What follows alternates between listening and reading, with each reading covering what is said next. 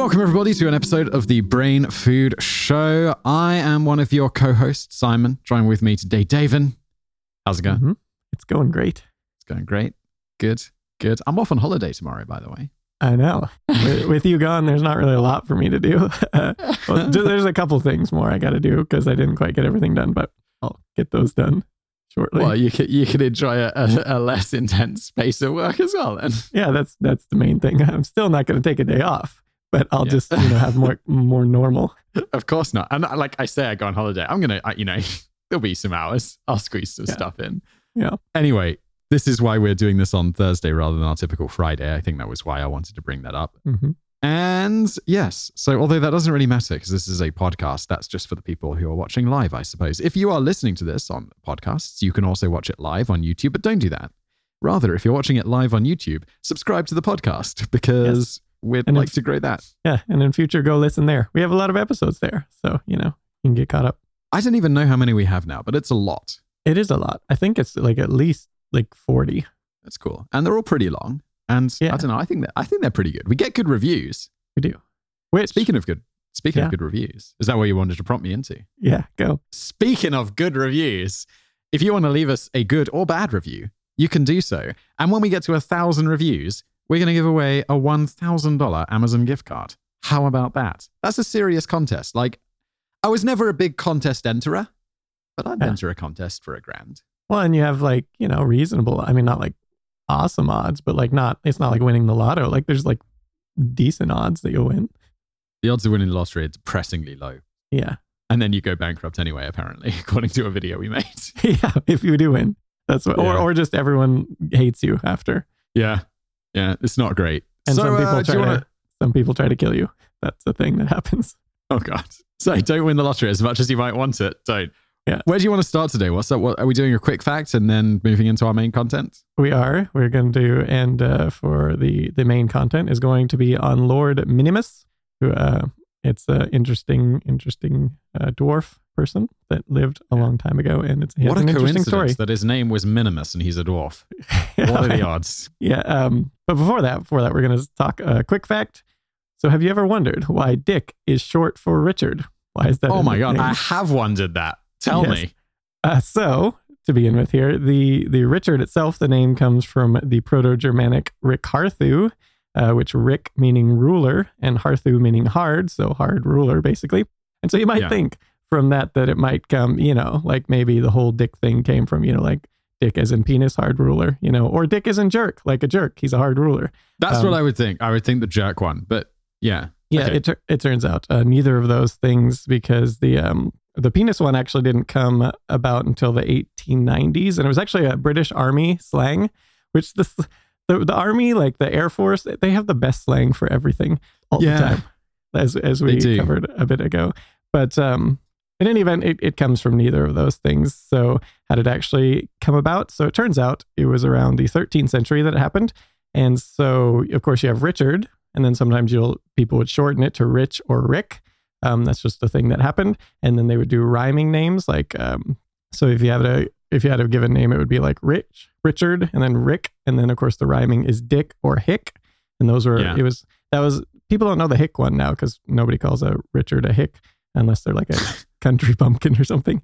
But it's not like a common thing. But Dick has stuck around for whatever reason.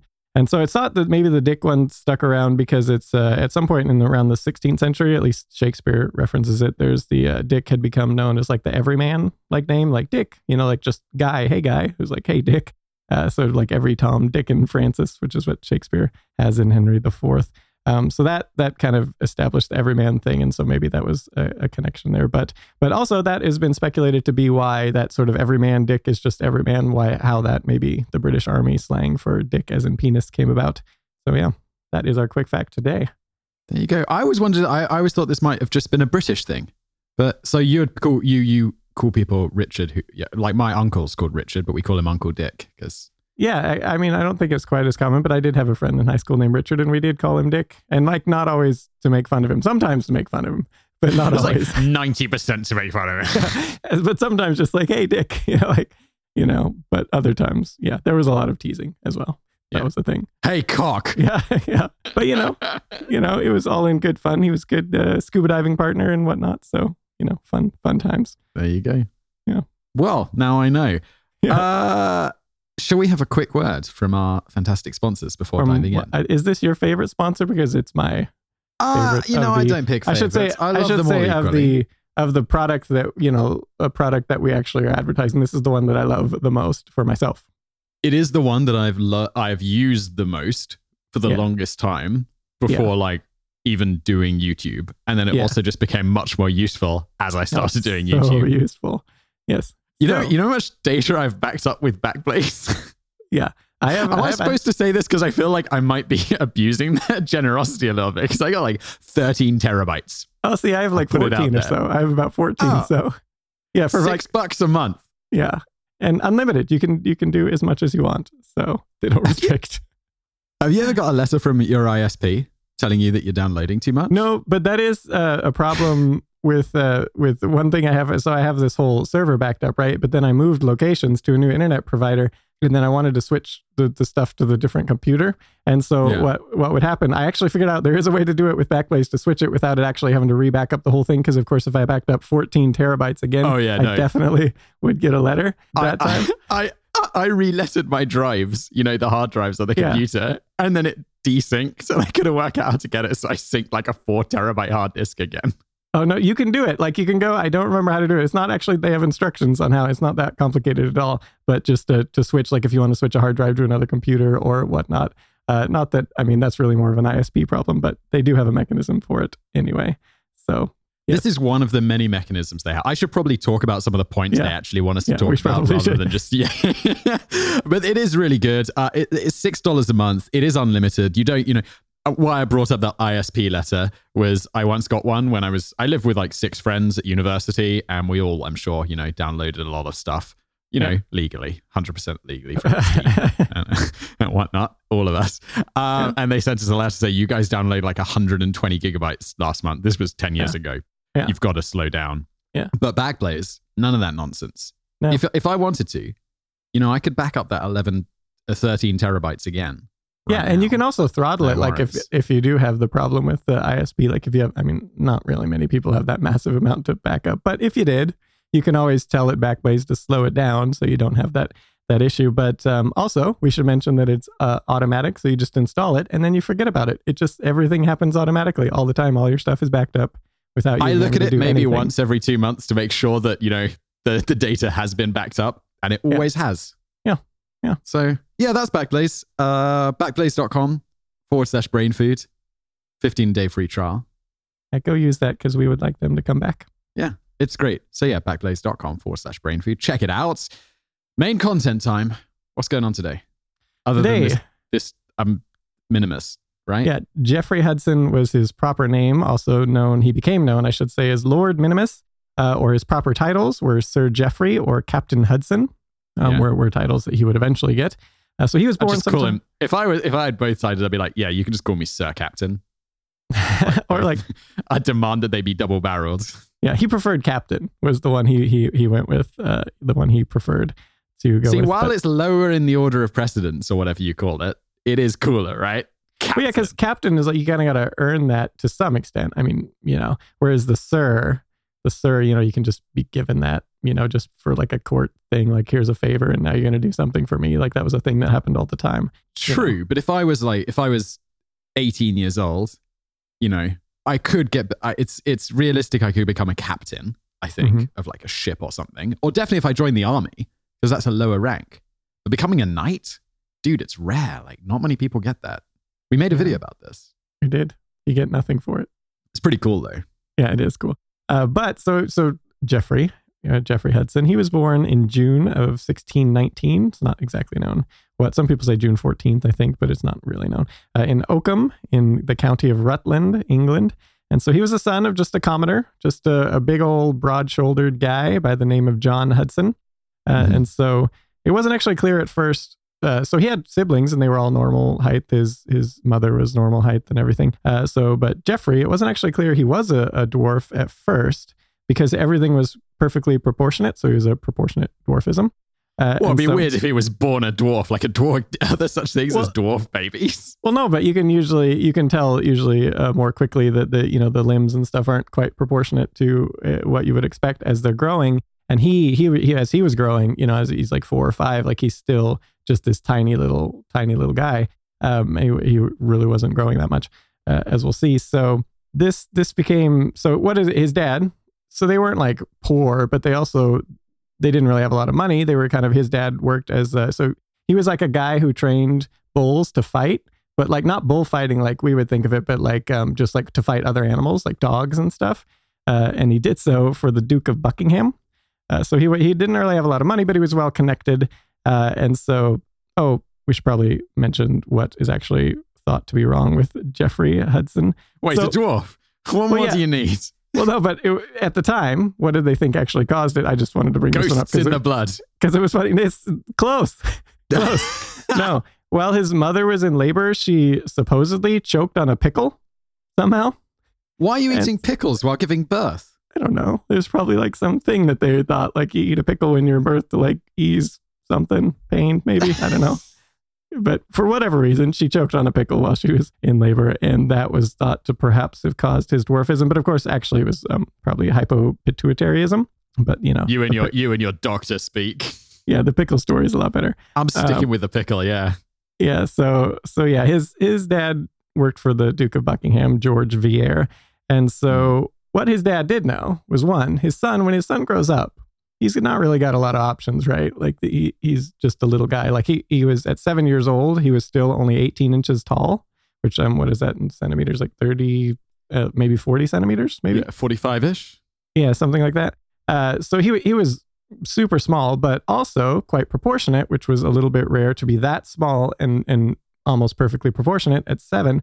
So his dad's thinking, proportionate means like he's just looks like a tiny person rather than has like weird, like a giant arms or something, like man-sized arms. Yeah, like he's pretty proportionate. Like as we'll see when he's an adult, his head's a little bigger, but the rest of him was proportionate as you'd expect. So, his son doesn't have a lot of prospects, but what is a thing back then in royal courts is that almost everyone kept a dwarf or multiple dwarfs just for entertainment purposes, to like entertain guests at parties. Yeah. And so this is what his dad at 7 years old takes him, he's got connections. He takes him to the Duchess Catherine Vere and he says, "Hey, here's my son. Check him out." Because he knows like this is rare and this is a thing sought after in courts. And so, and naturally the Duchess was completely loved the little guy and kind of wanted to keep him. So she did. And so, and again, at the time though, they were keeping him more like pets almost, like, and they treated him kind of like pets. It wasn't it wasn't awesome, but he's going to, either way, when he grows up, he's going to be demeaned and all that. So at least this way, he's also, has his own servants living like a life of luxury and stuff. So presumably this was what his dad was thinking, and he wasn't just like a horrible person, probably. How long ago was this? This was in the 17th century. Okay. Yeah. Yeah. So. Things were different back then. Yeah, a bit. So yeah, he takes her there, he takes him there, and then the Duchess is like, "Yep, I want him," And so she proceeds to take him into her household. He's now a member of her court to entertain guests and whatnot. And so she mostly just like dresses him in miniature outfits and like, he's treating him like a toy basically and a pet. So kind of debuting him at parties, showing him off to her friends and all that as they did. And so, but his life, he would get a little bit of an upgrade soon enough, Geoffrey would, because the Duke and Duchess were entertaining King Charles I and Queen Henrietta. And so they come over for a party. And as we've talked about before there's an episode of podcast we did called How Did the Practice of Women Jumping Out of Cake Start, which is really good. If anyone hasn't listened to it, go. I like that one. That one was super interesting. So at the time, just a real short, at the time, they used to bake like really large pies and various food items. Sometimes they'd make like boats. Like the food would be like part of the entertainment, not just to eat, but visually and what it would do. Sometimes they would have like birds burst out of a pie, or frogs, or in one case, the most extreme case, I think was the 28 members of an orchestra was inside a giant pie. I'm sensing a YouTube video we could make, dude. Yeah. We bake a 28-piece orchestra pie. Yeah. And so this was a thing. So she thought, all right, I'm gonna impress the king and queen with my new toy. So she'd only had him for a few months, and so her chef makes a rather small pie, and then Jeffrey's like all hunched down, scrunched into it, and so at the appropriate time, this pie is presented to the queen. And so when it's wheeled in front of her, then Jeffrey bursts out, and he's wearing like a little suit of armor that had been specially made for him, and also has a little sword that he's brandishing, and he kind of swings it about, and just amusing everyone with it. And the queen loved it. She thought this was awesome, and she was like, "I want one." That's basically her response. And so she asked the Duchess if she could go ahead and have Jeffrey, like could she take him? And because at the time she already had a couple dwarves, but none so small and like proportionate as this. And she also had a giant named William Evans, who was over 7 feet tall apparently. And she also had a monkey named Pug, and this was sort of her little collection. This is so bizarre. It's like the stuff so people were into back in the day. Yeah. It's so wrong. Also, the queen, she goes to someone's house. They bring her a big pie, and this little dwarf bursts out of the cake and is like, "Hey, la, da, da, da." And she's like, "I want it. Yeah, I want. And then, "I'm the queen, give it to me." Yeah, and the Duchess is like, "Sure, you go ahead and have him." So then Jeffrey, he does become a member of the Queen's court in 1626. And so he's 7 years old at the time. So yeah. So then he goes to live in 7. He's still 7 years old. Oh, he's really young still. I thought he was older. No, he was still super young, still only 18 inches tall. And so he goes... Wait, so his parents have they just left him. Yeah, pretty much. There's no reference of him ever speaking to his family again. I mean, maybe he did. I don't know. Might have written, but it's not recorded anywhere. So yeah, when he goes to live with the queen, that's when he got the nickname Lord Minimus. And so yeah, again, it was the fact that he was so small and so perfectly proportioned was why he was so unique among a lot of the dwarves that were kept at court. He was just a tiny little guy. And so Sir Walter Scott actually. So later, when Jeffrey grows up, Sir Walter Scott has a quote sort of describing what he looked like and why he was so special that way. He, although a dwarf of the least possible size, had nothing positively ugly in his countenance or actually distorted in his limbs. His countenance in particular, had he been a little taller, would have been accounted in youth handsome, and now in age striking and expressive. It was but the uncommon disproportion betwixt the head and the trunk which made the feature seem whimsical and bizarre, an effect which was considerably increased by the dwarf's moustaches, which it was his pleasure to wear so large that they almost twisted back amongst and mingled with his grizzled hair. Dude, the old English quotes, it's like, how did I not stumble over myself during that? Yeah, that was good. Going back to his childhood, though, so when he becomes a member of the Queen's court, so as you might imagine, having a giant and the super, over 7 feet tall, and then this little guy, they were often paired up to entertain guests. And so one of the party tricks they used to do, I think they even lived together, like they lived in the same little house they were given, cottage or whatever, or rooms. But so one of the party tricks they would do, so the giant, he's Evans, he's got this giant coat, I don't know, maybe think Hagrid or something. And so he would keep in one pocket a really huge loaf of bread, and then he would pull that out for the guests, like he was going to make them some food. And then in the other pocket, hidden in the other pocket, was Jeffrey. And so he would pull him out, and then they would make the food together. It was kind of just to surprise the guests. This was one of many party tricks they used to do to entertain the guests. It's so wrong. So strange. Could they not just talk to each other or just have some wine? Like, I don't know. I really feel like when I have friends around for dinner now, I'm completely lacking. I don't put on any entertainment at all. Where's your... Yeah, exactly. It's just like, should we put on some Spotify music? Yeah, so now that said, while he was sort of treated as a pet and for this object of entertainment like this, Jeffrey and the Queen actually, they hit it off. Like, the Queen was about 10 years older than him, but they became quite seemingly close friends.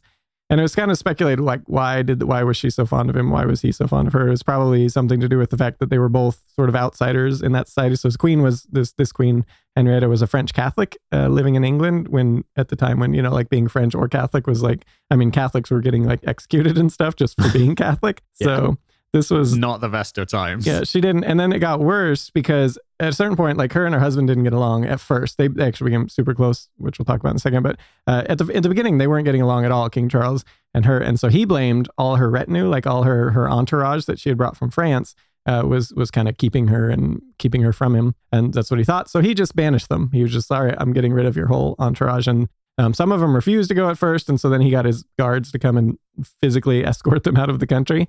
He did leave a couple, like a priest and a few others, but took her later, lady in waiting, which was her best friend. What was her name? Madame St. George. And so he, like her best friend, nope, she's gone now. And so now the queen is kind of there all by herself, lonely, no one to talk to, but she's got Geoffrey. This all happened basically about the same time she scored Geoffrey from the Duchess. So they became quite close, and she kind of, going back to the king and queen. So the relationship was rocky in the beginning, but this was a rare case where they actually became super close later. There's tons of examples, but I just did a quick little quote from a letter in January of 1645 from King Charles to the Queen.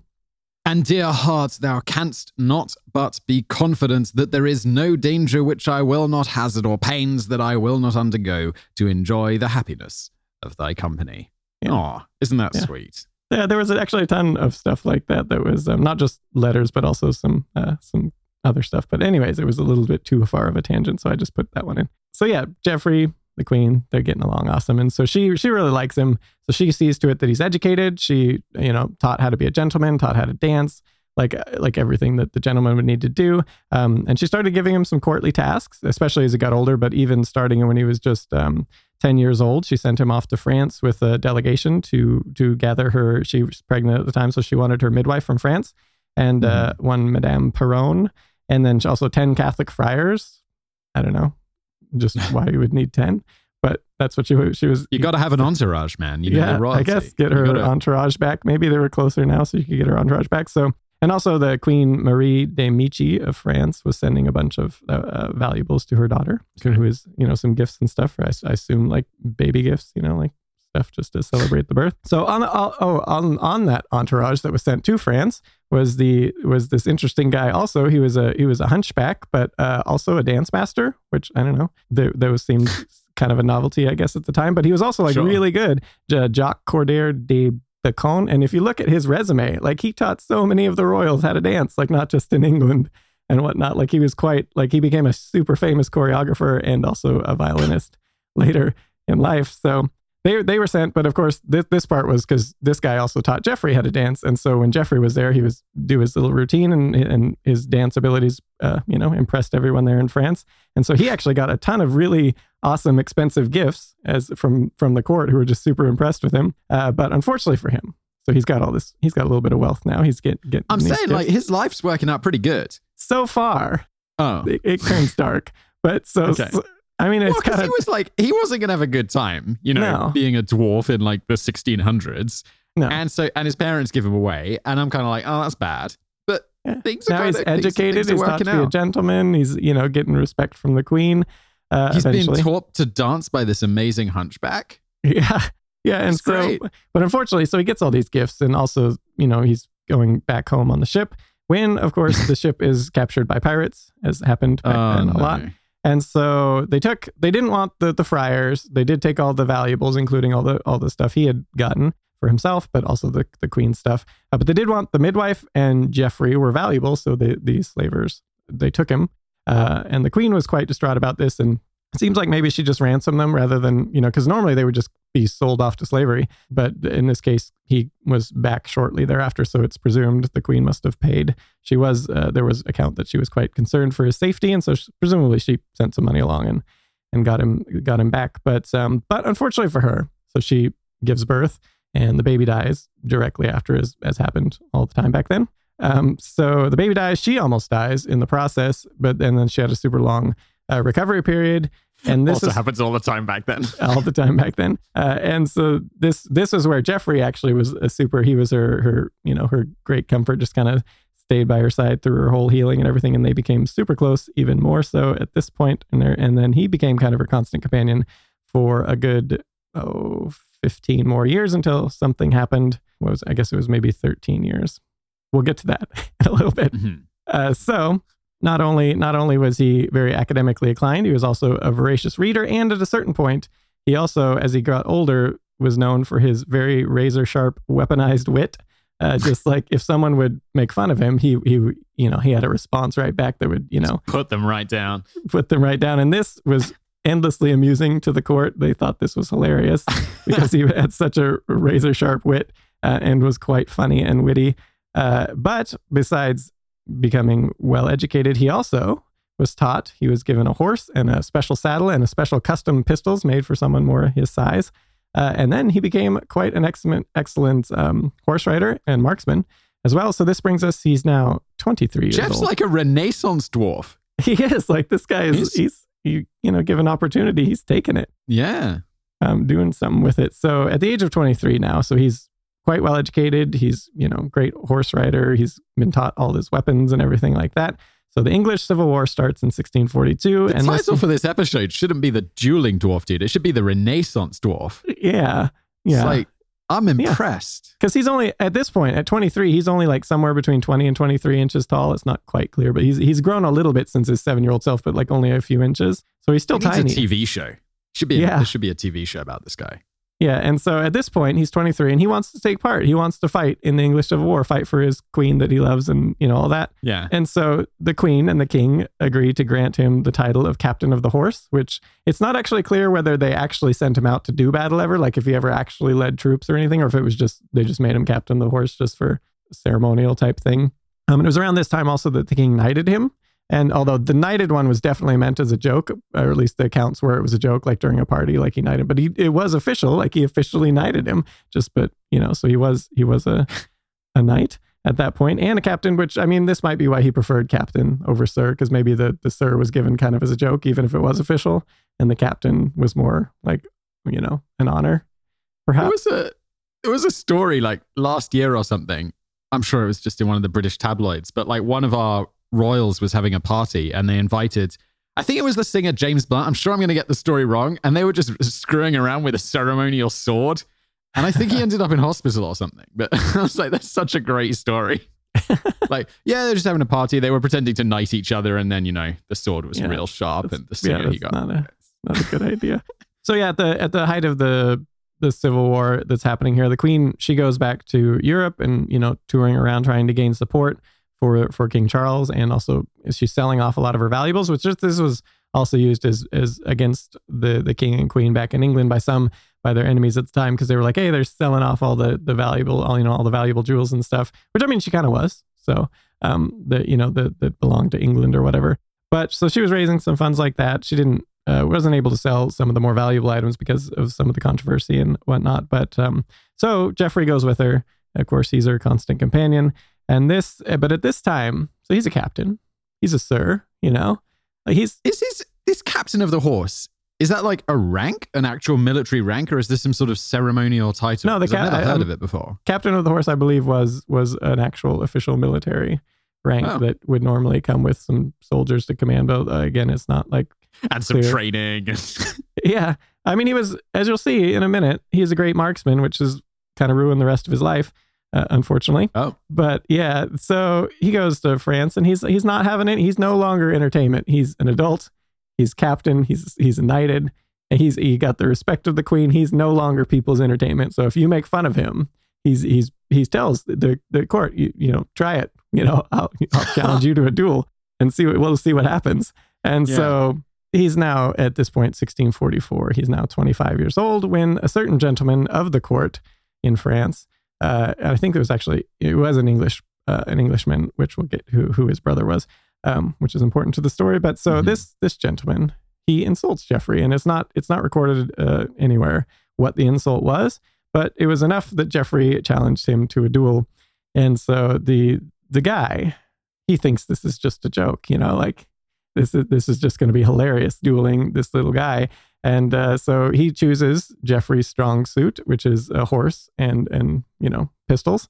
So this is going to be the duel, horse and pistols, and it's going to be hilarious. Except so he doesn't even bring a gun. Like he comes on his horse, and instead of a gun, he brings a squirt gun. Like as it's not going to go well for him. No, as described by Queen Henrietta in a letter of describing the event.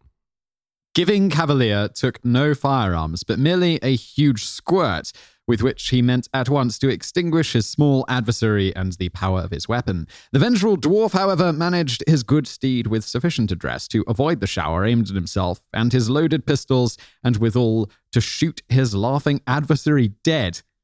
Oh! Yeah. And he doesn't just shoot him dead. he uses his prodigious, he's on horseback and with these little pistols, and he shoots him square in the forehead, almost right between the eyes. And that's not, I mean, back then with those weapons too, you know, I don't know if it was just an accident, because they usually aim for the torso with those accuracy, but he went. When is the TV show coming? This is amazing. Yeah. Yeah. Well, so he kills him, and there's a problem. This might have been amusing to the royals if it had just been like some commoner that he had dueled and shot. Like they might have thought this was really funny. This guy asked for it. I have no sympathy for the guy who's like, you know, don't insult me, I'm a dwarf. And then the guy insults him and he turns up for the duel with a squirt gun. I'm like, dude, all right, you know, Jeffrey this is entirely on you. Yeah, Jeffrey's put up with this crap his whole life. He's having none of it anymore. He's like, screw you all. You know, I'm going to shoot you in the head if you do this. So this is the problem. A proper message, doesn't it? Yeah, it does. But the reason why this didn't work out with him for him, because this guy that he shot in the head happened to be the Queen's Master of the Horse brother. And this was Baron William Croft, this was his brother. And so no, but he's captain of the horse. That's got to outrank. Yeah, no. And so Baron William Croft didn't take kindly to his brother being shot and killed by Geoffrey. And so the other problem was that at the time in France, dueling was illegal. So not only had he, you know, killed someone who was kind of well connected, but also done something illegal, which was technically murder that he committed, even if it was a duel. So he committed murder in the eyes of the law, embarrassed the queen, because her court is a guest at this other court, and then he's got, you know, one of her members of her court is, you know, killing someone. Diplomatic immunity. Yeah. That came along a bit later, right? Yeah. So Sir Geoffrey was arrested and slated to be executed for murder, but the queen, you know, she was having none of that. She's, you know, so she was very displeased with Geoffrey for embarrassing her in the court and you know, killing the brother of her master of the horse. But she didn't want him executed, so she wrote to the Cardinal Mazarin and begged basically for Geoffrey's life to be spared. And the request was granted, and instead he was just exiled from France. And this is kind of where it all goes wrong for him for like the rest of his life. I bet in private she's like, I'm so embarrassed. But then she goes, "You absolute legend." Well, yeah, the letter you just read, that was after, and she didn't describe it as like, you know, mad at him. So she was ashamed. Just like, no, it just wasn't her tone at all. But yeah, so he goes, and it's not really clear what happens in between here. There's this point where he's exiled, and then there's the point where he gets kidnapped by pirates again. And who gets kidnapped by pirates twice? Yeah, and this one didn't work out for him. So it seems like it was a very small gap of time in between. So it's not clear, like, was it on his way back to England, or did he go back to England and then was captured later? It's not quite clear, but it seems like most accounts seem to indicate that it happened pretty quickly. Okay. So he's captured by pirates, Ottoman pirates, as it turns out, and he's a bit of a novelty. He's gonna fetch a good price on the slave market. So they take him and they sell him as a slave, which he then goes and does for about 2.5 decades, working as a slave. That's not the length of time I was expecting. Like 2.5 months? Yeah, no. Years? 2.5 decades until the 1660s, the late 1660s. Hang on, he's a dwarf, right? In the 1600s. How long is he going to live? That's the thing. He actually lives all the way to 63 years old. So he I thought dwarves had a shorter lifespan. Yeah, I thought that was the case as well. I mean, not in modern times, I don't think, or at least not a lot. But I thought back then, but apparently not. I guess, or at least not in his case. Okay. So in the late 1660s, England's actually doing this thing where they're going. So there'd been like thousands and thousands of their people that had got captured and sold off as slaves, and so they were actually paying to get them back. You know, say thousands of dwarves. No, thousands of people, like just English citizens that were getting kidnapped and made into slaves. And so they were sending... Someone's like building a dwarf colony. No. So they were sending like money and also, you know, diplomats and what to try to get these English citizens back in the 1660s. And so he was one of those, like in the late 1660s, that ends up getting freed somehow in this process. And so it's not really clear when exactly he made it back to England, but the first reference of him being back in England was in 1669. And unfortunately for him, this was also when the Queen died that year. So when he got back, he couldn't rely on her patronage anymore. But the other reason he couldn't rely on he couldn't go back to his old position for anyone, because, you know, if he had still been, you know, a tiny little guy, he could, you know, other courts would have taken him in. But the problem in his captivity. So a little bit later, the only reason we know any of the stuff that happens now is from there's this guy named James Wright, who is an author writing a history book of Rutland. So where Geoffrey is originally from, and he interviewed Geoffrey before his death.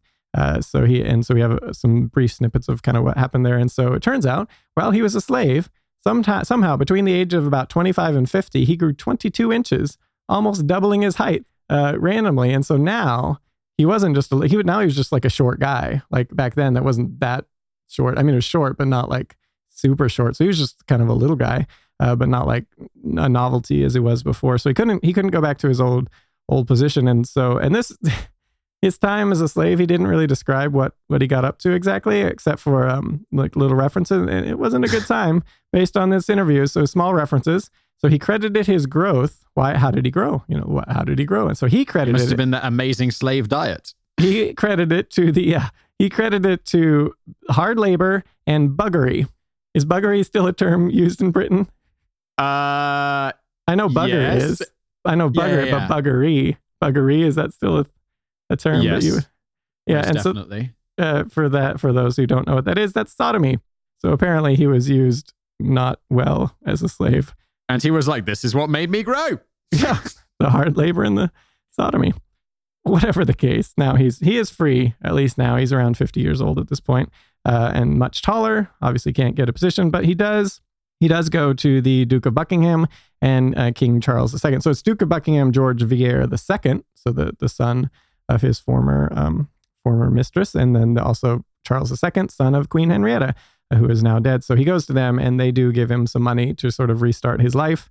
And so it's not really clear what happened to him between this point and then, so that's 1669 and 1676, when he's traveling to London to try to get a pension, not just like a one-off money. He wants a pension. And so he goes, but this is like one of the peaks of the anti-Catholic, sentiment in the country. And he's a Catholic because when he was a little kid, the Queen is his best friend, and she was Catholic. So he became Catholic, and, not a good time to be Catholic. And so he arrives in London and he gets promptly arrested for being Catholic. And then he gets thrown in jail for the next 4 years. He sits in prison for being Catholic and eventually released in 1680. And then what happens after is not really known, other than he died 2 years later at the age of 63 in 1682, buried in a pauper's grave, despite the fact that he was a knight and a captain of the horse. No headstone or anything like that, just tossed in a grave somewhere, no one knows where. There is, at least near the place of his birth now, a little sign that's been put up at some point, and it reads, Sir Geoffrey Hudson's 1619 to 1682, a dwarf presented in a pie to King Charles I. Yeah. Of all the things he did. Yeah, that's what's... And then there is a statue of him, I can't remember, like in front of some tavern or something that someone put up at some point. So he's got a statue at least. And wasn't he presented to the Queen and then she took him? Yeah. He was presented in a pie to the king as well. I guess the king and Queen were there together. Yeah. I'd be really disappointed if that was me. Like, I'd be like, I shot that guy in the face. And he was leading such a cool life up to that point. Yeah. And it should have only gotten cooler. Like, now he would have got some respect, like people would start taking him seriously. And then now he sold into slavery. And that was that. Well, that was that. The latter half of his life was significantly worse. Yeah, not a good time. But 25 years of slavery. It's not awesome. Yeah, and he had, I guess the first 25 years were all right, Yeah, seemed pretty good. Yeah. Seemed pretty good. Is that where the story ends today? That is where the story ends today. I do think this would make a great show. It would. Like a mini series on HBO or something. Well, you have in Game of Thrones, they have the one character who's kind of like this, only like a royal himself, like not just a member of the court, right? What is it? Tyrone, maybe? I don't know. Dude, I've never seen Game of Thrones. What do you expect? No, I haven't seen it either because I was waiting for it to finish because I thought I might actually like it. So I like to wait till the show's done so I could just watch the whole thing. But the problem is then everyone says the last season is crappy. And so now I don't really feel like I want to invest the time to watch it if it's just going to end crappily. Oh, to watch the whole thing? Why not just get the last season? Well, you got to see how it ends. But then if it's awful, then I'm just going to be like, well, that was a waste. That's true. That's how I feel about Lost. Did you ever watch Lost? That TV show where they're on the island? The ending was not great. Not great. Yeah. Give that one a miss. Yeah. Anyway, this has been the Brain Food Show. Support us by supporting our sponsor, backblaze.com/brainfood. 14 days, 15 days for free as a trial. Leave us a review wherever you get your podcasts. This show will be back not next week, the week after. Thank you, everybody, for listening. We'll be back in a couple of weeks with another brand new show. And yeah, thanks for listening.